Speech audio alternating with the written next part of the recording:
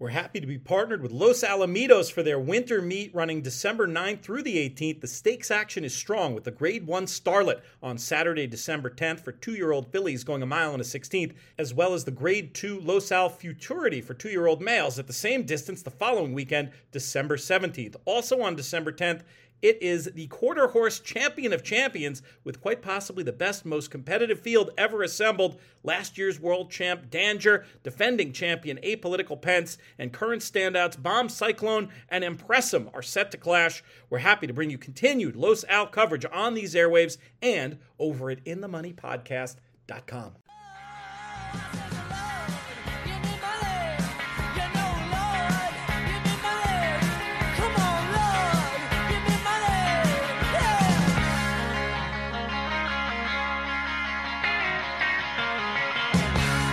Hello and welcome to a special edition. It's not really a special edition. It's just a regular old edition of the In the Money Players podcast. It's a little special because PTF, your host, is far from the Brooklyn bunker out in Tucson, Arizona at the Racetrack Industry Program Symposium, having a good time out here, and very excited to bring you some news from here. Today was the first day of panels. I haven't caught up on everything I wasn't able to see, been mostly working in the room so far, but excited to present tomorrow and talk to a bunch more people. It really is like the industry winter meetings. And today's guest is going to be helping look back at racing from the weekend, was with me out here last year. This year, schedules did not allow, but he's making the most of his time because he won a handicapping contest recently, and not the one he usually wins. This one in Texas. I'm speaking about a man whose work you read over at InTheMoneyPodcast.com, joins me on these airwaves from time to time. He's Nick Tamaro. Nick, what's going on? I'm doing great, my friend. Glad to be with you, even if I'm not there in Tucson. And actually, the contest that you were referring to that I sometimes win was won by our friend Marshall Graham, who is with you this weekend. So there's it all comes correct. That's the NYRA contest, the $300 NYRA contest on Saturdays. They keep those running right throughout the winter, or do they take a break now that the big day is? No, that's it. I think that's it until March. So okay. I think Donnie is regrouping for 2024. He sent me a note a couple of weeks ago just looking for some feedback, and so I think they'll be back in the mix. I think they started last year around mid-March, to late March, so somewhere. Yeah. Is it possible he was talking to you about naming the contest after you for the success you've had? He better not. Yeah, you might have to be banned from playing then. But the contest you won over the weekend, Lone Star Park, that's pretty cool. What did you how now it's obviously Texas racing and everything going on there. I mean, it must change the way a contest plays out with having, not having national simulcast money in there. Did that change your approach and how did you get the job done? Well, so it was a simulcast contest because the only live going on right now at Lone Star is Quarter Horses. So gotcha. It covered 6 races at Aqueduct, 6 races at Gulfstream, a couple of races at Fairgrounds and Del Mar, and a little bit of Woodbine, who ended up canceling. And so Brandon, who is our friend at Lone Star, structured it similarly to the way he does the live contests. And there was an early race period, and in that early race period, you had to bet your entire bankroll, and then you had to come back and bet at least half of your bankroll in the late race period.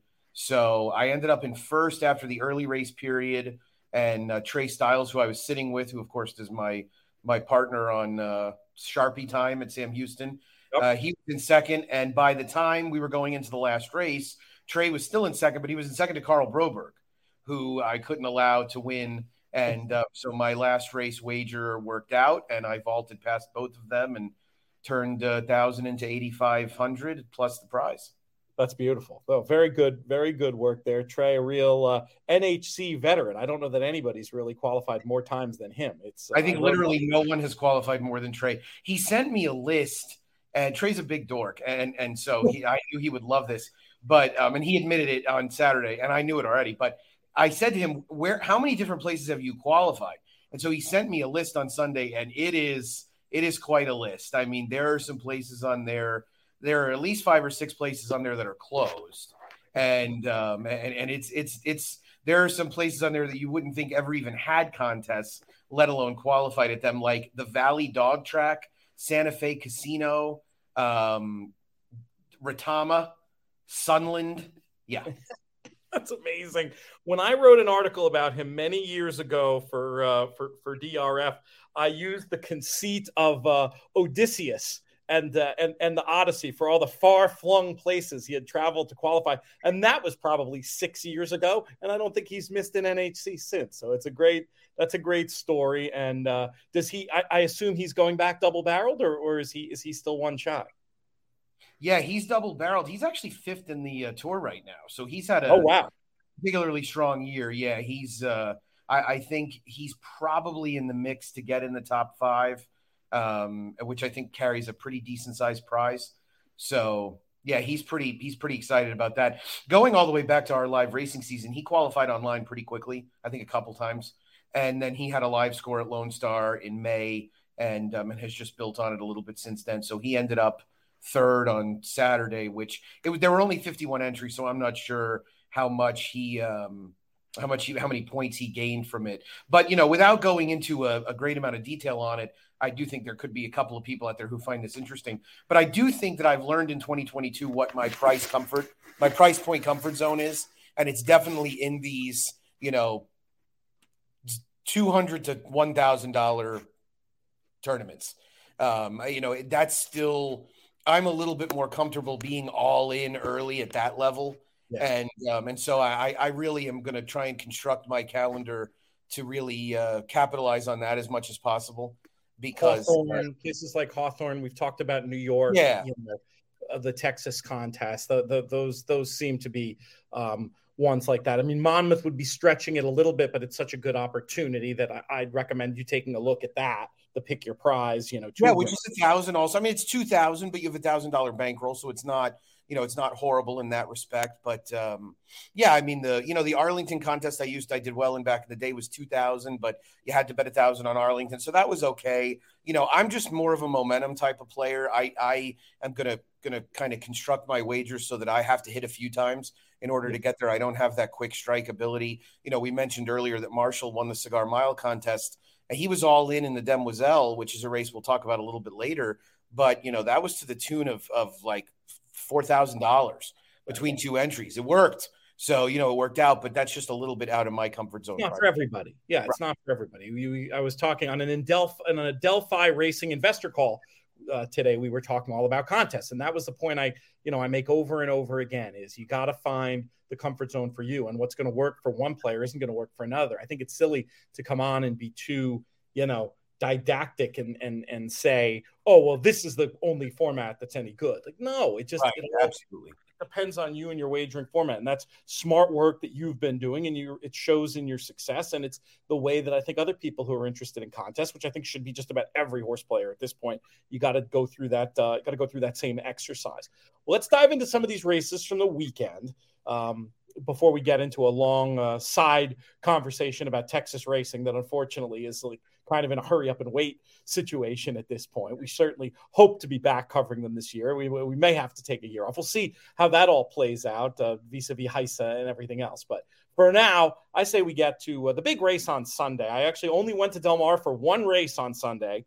I rolled in. I just couldn't construct tickets that I felt good about because I was so spready in the first two legs. I decided I was just going to show up and bet the Matriarch. And boy, did Regal Glory put on a show, Nick. I was just so impressed. Obviously the longtime leader backing up probably exaggerated the quality of Regal Glory's run, but it was still arresting. And she was in her own race and everybody else was just running for second. I was impressed with her. She ends up with a Beyer speed figure of 100, and she ends her career on a nice note. Is it a nice enough note to be in the conversation for an Eclipse Award, do you think? It feels like she should be a finalist. It feels like the three finalists should be her and her stablemate in Italian, and likely Tuesday, who did win the Breeders' Cup filly and mare turf. Regal Glory has the three grade one wins. 3 grade 1 wins? Yeah. She won the Jenny Wiley. She won the Just a Game, obviously, and she won the Matriarch. And she knocked heads with a lot of really good horses throughout the year, Pete. And I think that matters. She took on males a couple times. She was 1-1 head-to-head against an Italian. And I think that ultimately winning that Matriarch, look, I mean, she laid over that field on paper. And you know what? She looked like it in the stretch too. I mean, she did exactly what she was supposed to do. She made absolute mincemeat of that field. And, you kind of wondered for a second if Hamwood Flyer and that rather, ambitious set of tactics employed by Mike Smith might bottom the field out a little bit. But Regal Glory just showed that class prevails on the turf pretty often. And she was awesome. It was really, really nice to see, especially for a mare that really has been at a high level for 4 years now. She won the Lake George as a 3-year-old in 2019, had the misfortune of running into some better stablemates in 2020, and credit to Peter Brandt for bringing her back as a 5-year-old. And then she was supposed to be retired after last year, and after winning the Pegasus World Cup filly and mare turf, was given a chance at one more campaign. So I've enjoyed watching Regal Glory. I think she's really nice, and here's to her being a productive broodmare.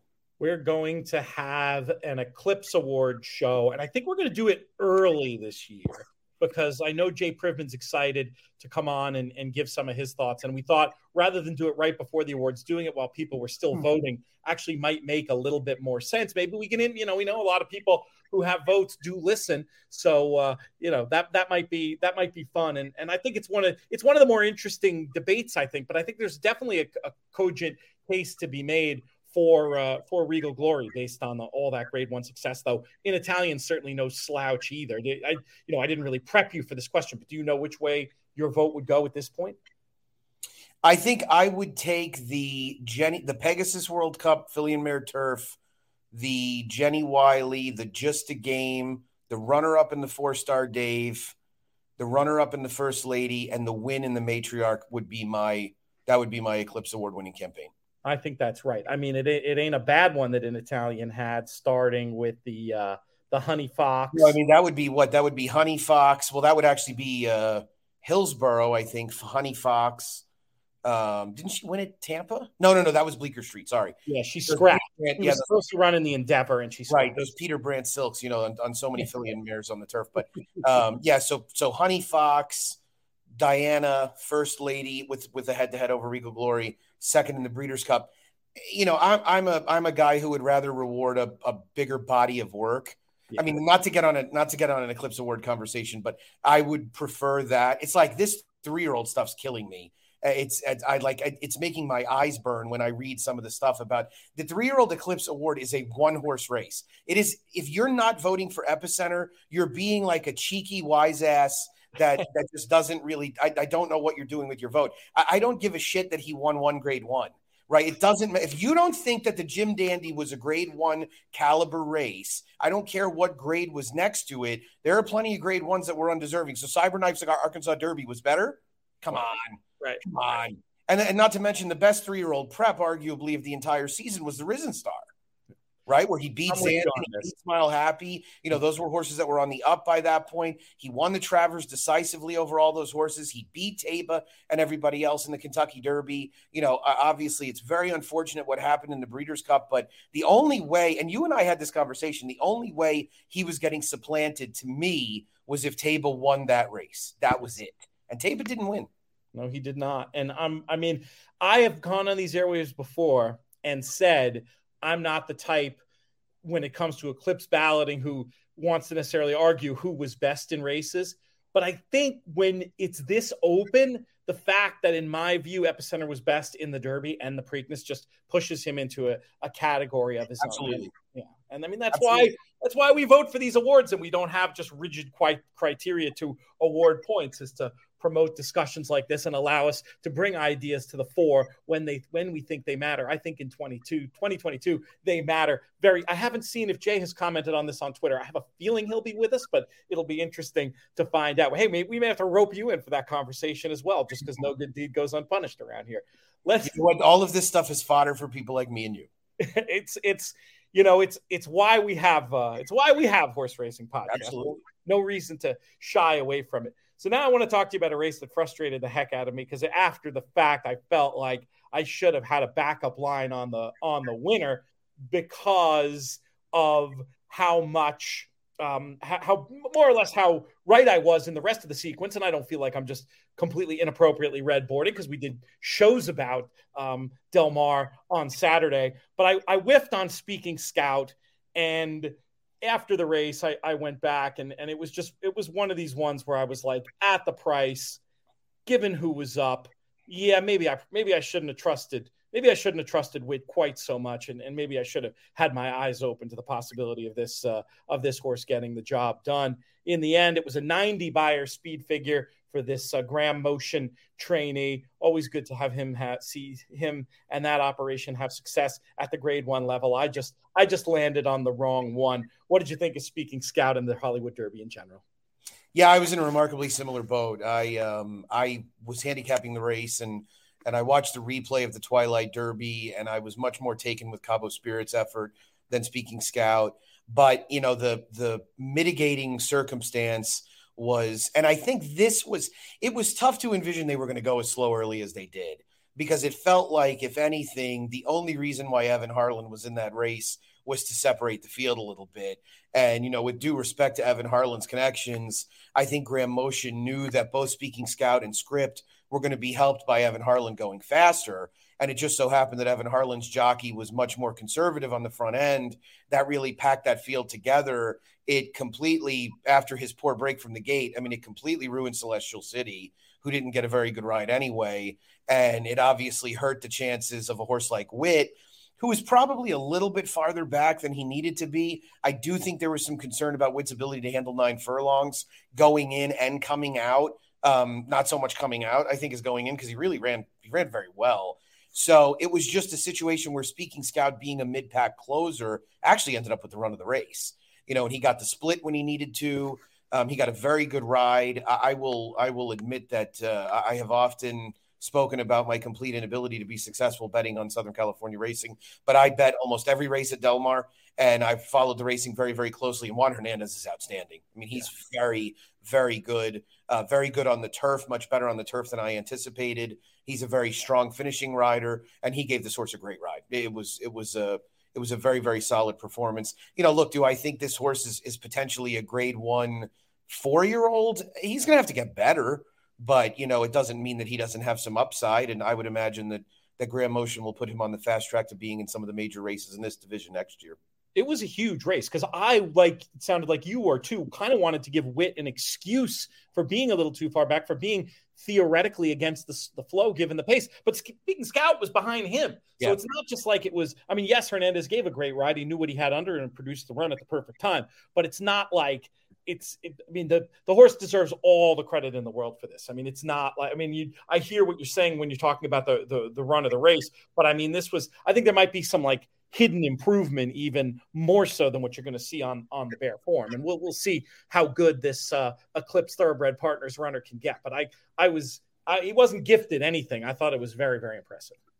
No, right. I mean, and I think in saying the run of the race, you know, my reference is more to the fact that he was positioned ideally from a pace perspective based on where things happened. But he also every time he needed something to happen in terms of anything trip related, it happened. Right. So, you know, and you have to have some athleticism. You have to have some ability to get yourself into position to enjoy that. I think that's very well put. All right, we're going to come back and we're going to talk about the big races at NYRA over the weekend. But first, we have a message from a sponsor. It pays to race Maryland breds in Maryland. Right now at Laurel Park, Maryland breds racing in open overnight races receive a 15% owner bonus and a 15% developer bonus for finishing first, second, or third. In addition, Maryland breds in $45,000 maiden claiming races are eligible to waive the claiming price. There's no better time to breed and race in Maryland, and you can learn more about the advantages of breeding and owning Maryland breds at MarylandThoroughbred.com. Peter Thomas Fornatale back with you, joined by Nick Tamero. We talked a little bit about the Grade 1s out on the West Coast at Del Mar, where I had the pleasure of being on Saturday. We will now pivot and talk about the last big day in New York of the year, which is Cigar Mile Day, now moved from its traditional Thanksgiving weekend position on the calendar to be in the first weekend of December. First of all, what do you think of that change in general? Do you have an opinion on it one way or another, that the big weekend in New York is now a little bit later in the year? I think now that the Breeders' Cup has pretty much committed to the first weekend in November, it was a necessity because having horses come back in 3 weeks was just it was never going to happen. I will admit, though, that I wonder how often it's going to happen in 4 weeks, right? It's just not, we're not seeing Connections run horses back at this level this quickly. And, this is 2 years in a row now where the favorite was a horse that I believe it's 2 years in a row now. The years run together at times, but the favorite has been a horse that pretty much was routed through a prep and a non-Breeders' Cup situation. It was right. Nest in or are you talking about the big one? Yeah, I'm talking about American Revolution. Obviously, was in a New York bred race. Yes. Now, Following Seed did run in the Breeders' Cup and came back and ran extremely well in the Cigar. So, I think it's altogether possible for a horse to be in the Breeders' Cup and be in the Cigar Mile, but I just think it's going to be a little bit less likely. And so NYRA has positioned some stakes races that can be used as preps, like the Bold Ruler and the Kelso. But, look at the Clark, right? The Clark has probably suffered a kind of a difficult fate being 3 weeks after being only 20 days after the Breeders' Cup Classic. And I think this year's field would kind of give you that look. So, I want the Cigar to be a good race year in and year out. I think it's an important stallion making race.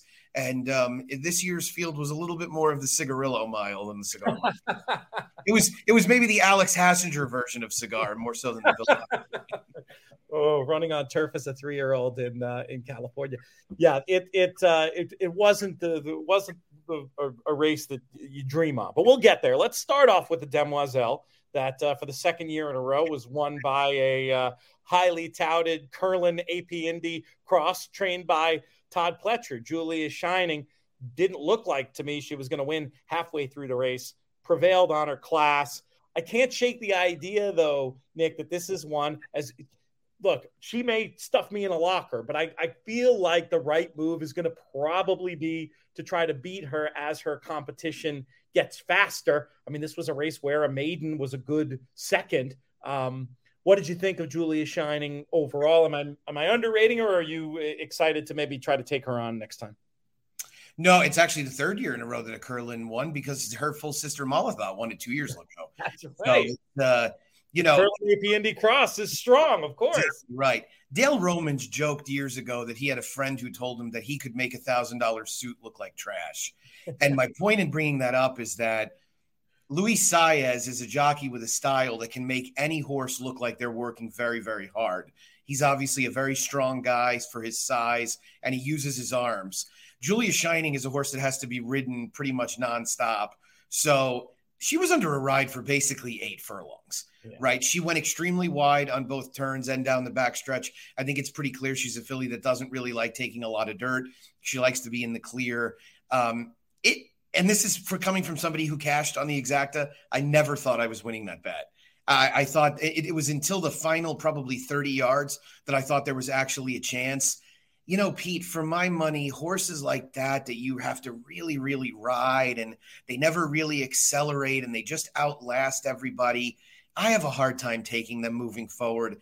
The other thing about this race is it was slow. She got a 70 Beyer. She was over 2 seconds slower than the Remsen, and we're going to learn a little bit more about the Remsen horses moving forward. I will say, David Aragona this afternoon tweeted something that I thought was very interesting. There have been 80, the top Beyer speed figure around 2 turns amongst fillies at this point is an 85. There have been a grand total of 3 Beyer speed figures of over 90 for 2-year-old fillies in 2022. There have been 28 Beyer speed figures of over 90 among 2-year-old colts. Huh. I wonder if Lasix has a little something to do with it, or not being able to use it. I know Paul Matisse, of course, whose opinion I respect a great deal, has brought this up a little bit in the in the not so distant past. And because these are really slow numbers, these are not impressive numbers. And you kind of figured when they came across the line that it was a race where it was like, oh, she's got talent. And I also thought it was interesting that Todd Pletcher came out and said he was going to run her in the Suncoast, which is at Tampa. So, I mean, and Tampa's a place where it looks like every horse is under a ride with 5 furlongs to go. So you might just see Saez like pumping away right out of the gate, right? He just might ride her the entire way. So, my thought at this point is that she's obviously very good. She is likely to get better, just as her sister Malathot did. But you're supposed to be planning on betting against her in her first couple of spots as a 3-year-old. I didn't even realize the figure was as low as that 70 when I was saying that. So yeah, that takes anything potentially clever out of that idea probably and pushes it to the side. Well, remember, this is a filly that's always going to have hype, right? She's always going to have that sexy pedigree. She's 2 for 2 now. She had a massive trouble line in her debut. So, I mean, she's going to be something to 5 wherever she shows up. And boy, I mean, I hope we can find somebody that's maybe a little quicker to the punch, and maybe he's got some speed that can outfoot her at a place like Tampa. We'll be following that story as the calendar turns. It could be interesting. I think at this point, last year, you and I would have been talking about trying to beat Nest, and we saw, obviously Nest was a complete joke after her done was hell. She came back and ended up being okay. So we'll see. I will admit, I have a friend that after she won the race at Tampa, which I think was the Suncoast, he tweeted and said that, there were all these good 2-3-year-old fillies, et cetera, and he included Nest. And I replied and said, Nest, LOL. So I was a big Nest detractor from the beginning, but Nest is going to probably win the Eclipse Award next year because all the good fillies are retiring for the most part. But yeah. He got the last LOL on you with that one. There's no. Yeah, I bet enough on Malathaat to at least feel good about it in the distaff, though. That's right. There was not that it was a bad effort. No glory.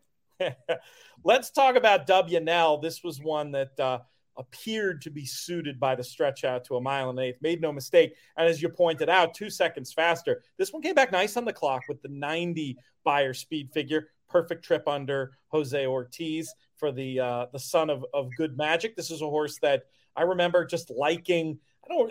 I remember liking physically before the debut, and I remember hearing some whispers that he might have some talent. He's a grade 2 winner now. Do you think he's a horse that looks like he might train on? I'll tell you, I'm very surprised he took to the distance as well as he did, right? Wild Gams was a really fleet-footed sprinter for Ben Perkins for the new farm, and she produced Cazadero. Was her best foal to race so far. She produced another sprinter. So really there was nothing in the pedigree to indicate to you that this horse is going to get better around 2 turns, maybe other than believing Good Magic could be a big topside distance influence. And I learned in reading, I think it was Byron King's recap, WHNL. That's how they want the horse's name pronounced. Oh, really? Okay. I said WNL as well. And I think John Imbriel did. I didn't listen to the call. But yeah, WHNL. I guess it's the first initials of the ownership or something, and they also have a great set of silks. I know I've seen this group has horses with Ray Handel as well. But yeah, good, it was a good, solid workman-like effort. I think the biggest takeaway I had from it in the beginning was, I love Jose Lezcano. I'm a big Jose Lezcano fan. Dude, look forward, man. Stop. Don't turn around. There's nothing. You turn around, you realize what's gaining on you, right? If you just stick to the task, you probably end up keeping your horse a little bit more focused. And I think Arctic Arrogance is a really nice New York bred. And this race came back solid. 90 for the Remsen, I think, is a good figure. Nobody's complaining about the Remsen now after Mo Donegal and Zandon ran 1-2 last year. It's like racing's whipping boy of graded stakes. So, I always want to see it go well. So I was surprised by it. And I did not like the winner going in particularly. I was talking to Jack Jenkins in the morning and he told me that he really liked the horse. And so I threw him in for a bit. I don't think I hit anything, but it was good to see him end up kind of taking a step forward. Of course, the issue with his next start will be, I think there's 2 issues. I think Danny Gargan certainly wins at a high percentage, but he's had horses that have been kind of good 2-year-olds in the past. They really didn't go on, or at least it took him a while. That's number one. What is he going to do kind of with a good horse? And obviously we want to see it on a dry surface too. So that's going to be kind of the 2 things that we probably look for in his first start as a 3-year-old. Questions remain for sure. For me, it was not a pedigree angle on the distance, though Good Magic did raise that as a possibility. It was more I just liked the way he stuck on the tape in the first 2 races. And even that first race, that was so fast, that instant coffee race in Saratoga. I thought that was kind of a very good race that he backed up. And then, of course, when the rain came, it also became a lot easier to embrace him off that slop maiden special weight win. But yeah, exactly. I mean, I think people talk in many cases sort of erroneously about this eye test, and I think you actually were supposed to apply the eye test to WHNL in seeing that he really, when he hit his stride in his maiden win, he really uncoiled nicely and was extending himself quite a bit. And, horses don't necessarily always know their pedigree when they get on the racetrack. So just because, smartasses like me say, how is a horse out of Wild Gams going to go 9 furlongs, doesn't mean that they're really going to be inhibited at all. So, yeah, it was nice to see. I mean, this is a race where obviously this time of year when you have exciting 2-year-olds, it's fun. right? I mean, it makes the Derby Trail that much more interesting from day one. Bob Baffert's got about 20 of them out on the West Coast, and, there's clearly a few on the East Side too. We're going to have more coverage than ever, too, on the Triple Crown. I have this vision of maybe trying to have continuously updating profiles on the 2-year-olds we think are going to be part of the Triple Crown races. Maybe we'll sort by speed figure and start doing that. And the WHNL, I think on the resume has to be among the number of ones we'll be tracking at first. I think the name, now that I hear the name, I think it sounds like call letters. It's like a radio station in Louisville or something that, has a lot of horse racing content. You've tuned into WHNL. We're ready for the Power Hour. I love it. Let's talk briefly, at least, about the Gopher Wand. The next stakes up, Grade 3 action, one in wire-to-wire fashion by Dr. B. I was with Bank Sting in this one, though Dr. B certainly made sense. Bit of not quite a full-on merry-go-round, but close enough in this one. What were your thoughts coming out of it? The Gopher Wand's a funny race, Pete. This is the third year in a row it yielded a massive lifetime top speed figure for the winner. And in 2020, it was New York bred Sharp Star. In 2021, it was Lady Rocket. And this year, it ended up being Dr. B. And I just wonder if maybe those horses were at the right stage of their form cycle, maybe a little deeper into the year, they were doing a little bit better. Lady Rocket and Dr. B have two similarities. Irad Ortiz Jr. rode both, and they both took advantage of a front-end trip. And Irad put a great ride on Dr. B. When Battle Bling didn't break well, it was probably always going to be hard for Battle Bling to keep up with Dr. B early, but Irad was very decisive. He put her on the lead, and he ended up parlaying that into a victory that earned him the all-time record for graded stakes. So congratulations to him. For somebody like me and somebody like you and a lot of our listeners that really follow New York racing on a regular basis. Of course, Irad pisses me off regularly, but his talent will never be, I'll never discount that. I mean, he is an immensely talented guy, if not a little frustrating at times, but, we're all a little frustrating at times. So nice win for Dr. B, and always fun to see those Cassius King Silks do well, going back to a Fleet Alex now many years ago. 103 Beyer speed figure it was for Dr. B. Yeah, big number there. And she gets the job done in impressive fashion, winning by over 4. And that is a great, glad you mentioned the Irad story. How many wins was it? How many wins did he end up with in 2022? I think it's 77 graded stakes. It's insane. So it broke Gomez's record. The late Garrett Gomez, of course, who, we lost definitely too soon, and who, you and I and a lot of people out there had the pleasure of watching ride for a number of years. And when when Ron Anderson took his book, I think in 2006 or 7, his career just really took off. And it's obviously troubling to see anyone who struggles like Garrett Gomez did. But and Irad, I saw an interview mentioned, Gomez specifically and how great he was and how he learned, from watching him and stuff. And then I think Rosario almost broke it last year. I think he was 2 or 3 shy. He got hurt late in the year, and I think that's what kept him from breaking it. Now, there are more graded stakes now than there have ever been before. Sure. So, this feels like a record that's just going to continue to get broken sort of year in and year out, much like the money record, because they're just riding for more money than they ever have before. But I think the number was 77. That's my long argument. Yeah, I thought it sounded too high, so I double checked it real quick there, and you're exactly right. 77 wins. I mean, you figure a guy like Irad is probably riding 240 to 250 days a year, take off the month of December. So there's been about 330 days. He's probably ridden about 220. The guy's winning a graded stake every 3 days. pretty damn good. Yeah, that's incredible. Something to consider. Though many of the things, I don't think too many. I mean, there's certain things tactically that might make you crazy in a given spot. But I think, when you talk about your issues with him for the uninitiated, sometimes he, I think it could be a little bit reckless. I think it's fair to say. Yeah, look, I think he plays the game aggressively. I think that there's always an obligation to do what you can that you think you can get away with. And, Irad is a guy that has been allowed to ride very aggressively in the New York colony, and he has not been punished for it. And so really it would be foolish of him to not take advantage of that. So, do I think he probably goes a little over the edge at times? Yeah, but I mean, this isn't choir practice, right? I mean, he's supposed to take advantage of everything. And I will say that there is a certain confidence that you have betting on a horse that he rides that you probably don't have with very many jockeys out there right now. The problem is that the public is just in love with the guy. Yeah. I mean, the betting for that, any edge you get with him, you definitely do pay for. Yeah, you're paying a premium on his mount that you're just. I mean, you and I have seen guys over the years whose horses were always a click or two lower. Right. I mean, going all the way back to, depending on what track he was riding at, but Pat Day was slammed at Churchill Downs and Oaklawn, and Jerry Bailey was always going to be a little bit shorter in New York, and Ramon Dominguez, especially in the winter. But Irad, it's happening wherever he goes, and it's happening at just an incredibly high rate. So we'll see if it maybe all the CAWs have baked in an Irad factor. That's happening too. It could be. The success is enough that it wouldn't shock me if it comes out in the signal, because it's not like his ROIs are like embarrassingly off to a way where you'd ever say, oh, I'm not. I mean, good luck to the person who says, oh, I'm not going to ever play him. For me as a player, I just really, if there's any question about the horse and he's on it, I'd like to be, well, maybe a deep saver or maybe leave out entirely. But if I love the horse, I mean, you can't just oppose him on principle because of the factor, the crowd factor that we're talking about, can you?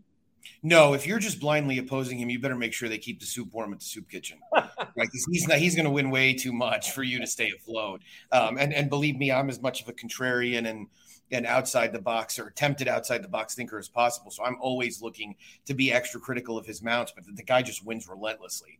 And I think categorically omitting or dismissing his horses is just a big mistake. Now, I do think that, like with some of the high percentage trainers whose horses take a little bit more money, you really need to consider every alternative when you think you can take him on. And there might be a lot of value there as well. And that happened actually on a daily basis at Aqueduct the last couple of weeks. There were a few favorites that there was a Danny Gargan horse in a race where Richie Migliori liked the 1-2 finishers on Friday. I think it was race 7. Irad rode the horse, and the horse went off 6-5. He never ran a step. And that horse was probably 6-5 because of Irad. He's probably 5-2 if you mark out Irad and write in Jose. And those are situations where you can really take advantage because a lot of value was created elsewhere. Absolutely. When you can find a reason to take the horse on, just get more aggressive. Get on board. All right, let's talk about the race that gives the day its name, the Cigar Mile. Great story here. And I'll tell you what, the Mind Control from going all the way back is a horse that Saturday might be the first time I ever got him right. And we went out on a winning note. I thought he'd have a good positive ride throughout. He ends up getting, chasing the big long shot outlier and just showing the kind of toughness and courage in the lane that has marked his career, even on the days when he has kicked sand in my face. I was happy to see him go out a winner. He gets 100 Beyer speed figure. And Zandon, the big, I'm going to go ahead and just say overbet favorite under the circumstances, ends up spinning his wheels. I wouldn't hold it against him too much. It looked to me like he wasn't really getting a hold of the goo, as it were. But, the story of the day was Mind Control for me. Yeah, totally agree. Really easy horse to like, a horse that it maybe took me a little bit longer to warm up to than a horse with similar profile. But Mind Control really ran hard for a number of years, right? Talking about Regal Glory earlier, but go back to Mind Control's hopeful win in 2019. And he came back, of course, with a series of really good efforts in 2020, including a win in the Alan Jerkins. And he's a horse who just always had a nose for the wire. He knew where the finish line was and did so for two different trainers. Definitely not the type that you wanted to get into a street fight with. If there was the proverbial foxhole horse, this is the horse that you wanted in the foxhole with you, because he was always going to find a way to win. And you kind of knew that the only way for him to go out was to take on a rival on either side of him down the stretch and just turn back both of them. And that's exactly what he did. It looked like Get Her Number was going to go right by him. It looked like there was a chance that White Abarrio could go by him as well. So, yeah, really nice to see him go out on a winning note. I would assume he's standing at stud somewhere in, maybe a smaller state, or maybe even Kentucky. He won a ton of grade ones. Yeah, but he's got. Having that 2-year-old grade 1 is huge. Yeah, he had a 2-year-old grade 1, he had a 3-year-old grade 1, he had a 5-year-old grade 1. Yeah. And he's got a decent pedigree. I know it's a very John Brunetti pedigree, but it's not bad at all. So yeah, hopefully he'll end up at a spot. And I mean, look, if you could breathe to him and hope that he passes on half that toughness, it would really translate. His trainer knows a thing or two about training a stallion as well. So yeah, Zandon was the disappointment, the right word? Maybe. I don't want to be overly critical of him. It didn't look like he loved the slop. He also didn't get much of a setup. What I don't like about Zandon's performance is that I feel like it might get his connections away from the idea that he is a better one-turn horse. I still think he's a better one-turn horse. I still think if Zandon wins a grade 1 in 2023, to me, it's far more likely to be around one turn. And I mean, I'm looking at races like the Carter and the Churchill Downs. And I mean, the Met Mile does seem a little far-fetched at this point, but you never know who's still in training for next year. So that's the bet I would make. Yeah, I think because of the slop, and I mean, I just thought visually, it didn't look comfortable. Yeah, this is soft, but sometimes you just see they're trying and they're just not getting anywhere. Like that's what I saw from him in the lane. It's not like he was like just spit it. Like he just didn't seem to be getting over it. So I would definitely think, I mean, Met Mile's ambitious, but who knows who's, in the modern game, like who's going to be with so many horses retiring, like, and the fact that he's progressive, he should continue to get faster over the next 6 months. Like, I can't tell you who I want right now instead of him in that spot, and maybe you get a halfway decent price. I mean, obviously, there's a lot that's going to happen between now and then, but I don't hate that idea at all. And I was just looking, and yeah, he no finalized plans yet for the stallion career of Mind Control, but that's expected. It actually said they expected to be announced this week. So even while we're recording, we could have that info. Anything else in here worth deconstructing out of this race? I mean, did White Abarrio surprise you at all? Did anybody you looking to bet going forward? No, I wasn't terribly surprised by his effort. I thought he'd run well, and he did. I thought they'd probably be a little bit more aggressive with him and try and put him on the lead and kind of back things down. It'll be interesting to see who ends up in some of these big races next year. Obviously long-term, you'd think the Met Mile is a big goal for a horse like Cody's Wish, who's coming back as a 5-year-old. I don't believe Cyberknife is coming back as a 4-year-old. If he did, you would imagine he'd be in a race like that, having run the Dirt Mile. So yeah, it's going to be, Elite Power won the Breeders' Cup Sprint. So it's like, there aren't a lot of good one-turn horses out there. So it'll be interesting to see how things kind of shake out. I'll be intrigued to see what route Bob Baffert goes with a horse like Taiba after the Malibu. Obviously, he's going to run in Saudi, being owned by Amr Zadan. But then, if he's back in the fold, you could probably see him in a race like the Met Mile, a race that I think Baffert can run horses in New York now. I can't keep up with it. But yeah, I mean, it's going to be long range. It's tough to envision. This point last year, we were hoping that Flightline was as good as we thought so that we could maybe see him in the Met Mile, and that worked out okay. Yes. Yeah. It'll be, this is the kind of stuff we'll be following all winter long, looking ahead, trying to give tips at the weekend, trying to find folks some winners and have some interesting conversation. You mentioned Cody's Wish. Cody Dortman was here. Was presented an award at the luncheon ceremony, and they replayed that amazing NBC clip. And man, if that doesn't tug at your heartstrings, I don't know what will. I mean, you saw that piece, I'm sure. Oh my God. I sent it to my mother. I sent it to my wife. We watched it at home, and I was teary, and yeah, I mean, it's a very, very easy story to get behind. And, I think what I found to be the most intriguing thing is that, at the core of all of this, and I tell people this all the time because, you're a gambler, you like to gamble, I love horses. You love horses. The idea that people who primarily bet on racing don't love horses is wrong.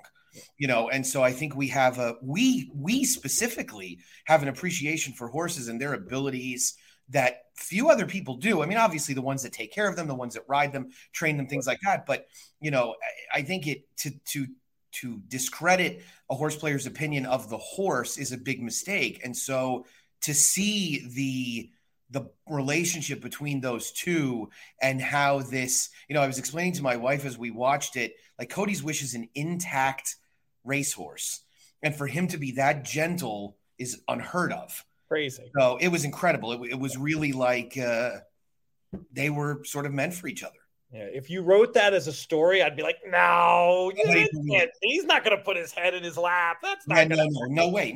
You wouldn't believe it. And I mean, the thing that just got me every time was the father saying the horse got the legs that the kid didn't. Oh, it's amazing. And he was there, Kelly, and he gave a great off the cuff speech. It was really wonderful. He was an easy horse to root for. Now I bet him in his debut, and I still think that Junior kind of screwed up the ride. But but I'm telling you, I really thought he was good. There was workout report chatter, so I really thought he was good. And then I was discussing his 3-year-old campaign with a person that's relatively popular in racing and handicaps on television for Naira, and he was telling me how much Cody's Wish was not good. And I said, I'm telling you, this horse is going to have a good 2022. And I got like, oh yeah, well, I'll believe it when I see it. So I was even more thrilled that he had as good a campaign as he did, and was really excited to see everything that happened. And being that I am, among other things, an announcer, big credit to Larry. I thought Larry's call was excellent of the dirt mile, and knowing that NBC was making that a pretty big part of the coverage. I thought that was really, really appropriate and really well handled. And I thought it was hilarious how they panned back to Ahmed and Randy and Jerry, and they were like a puddle, which you couldn't help but it. You couldn't help but have a tremendous sense of appreciation for everything that little boy has gone through, his family, and how that horse pretty much, like his father said, has the legs that he doesn't. If you don't know what we're talking about, go to YouTube, find the video. Yeah, it's special, and it's even the nastiest, most hardened horse player with no heart that did bet on him in his debut, like I did, and was pissed about the ride. You're still going to feel good about this horse winning on Breeders' Cup Saturday. It may get dusty in there. It may get dusty a little, yeah. There's more panels downstairs, so I'm going to cut this a little bit short, Nick, but I appreciate you coming on today, looking back at these races. We've got a bunch of fun stuff coming up this weekend, special coverage of Hong Kong International. We're going to be doing, we got a whole bunch of stuff. It's going to stay busy all winter long. And we just appreciate everybody's support and the comments and engaging on Twitter. You can follow Nick at NTAM1215. I'm at Looms Boldly. The horse that's going to win the Rego Park. At least I hope he is anyway. But yeah. Very true. Yeah. We're hoping. We're seeing. He's apparently doing all right. We'll see. I heard you went light on the taco tour, and if Manny can't do it, you're going to be out there. You got the mount. If it was elephant racing, I'd have a chance, Nick. But horses, I wouldn't do that to them. You mentioned we care about horses. I wouldn't do that to the poor beast. I'm telling you, all I wish is that they somehow get him out of New York for a start down at Sam Houston, because I've got so many Looms Boldly plays on words ready to roll. If they start carding New York bred Looms Boldly past the paddock bar. Looms Boldly past the taco tour. Fantastic stuff. All right, Nick, thank you again. We'll thank our founding partners, including the owners of Looms Boldly, 10 Strike Racing. We always love to root for the purple and black around here. Thoroughbred Retirement Foundation. The Hay Drive was a tremendous success, by the way. They met their full matching grant. We had a lot of listeners getting involved.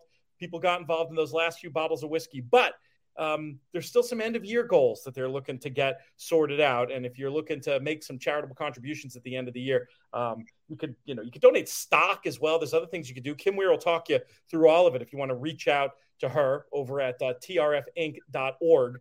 But really the best link, trfinc.org/players. If you have any questions about giving and donations, you can reach out to me too. I'll put you in touch with Kim. She'll help you get sorted out. As I said, most of all, we appreciate all of you, the listeners, for making these shows so much fun to do. That's going to do it. This show's been a production of In the Money Media. Our business manager is Breeders' Cup betting champion Drew Coatney. Our chief creative officer is Jonathan Kinchin. I'm Peter Thomas Fornatel. May you win all your photos.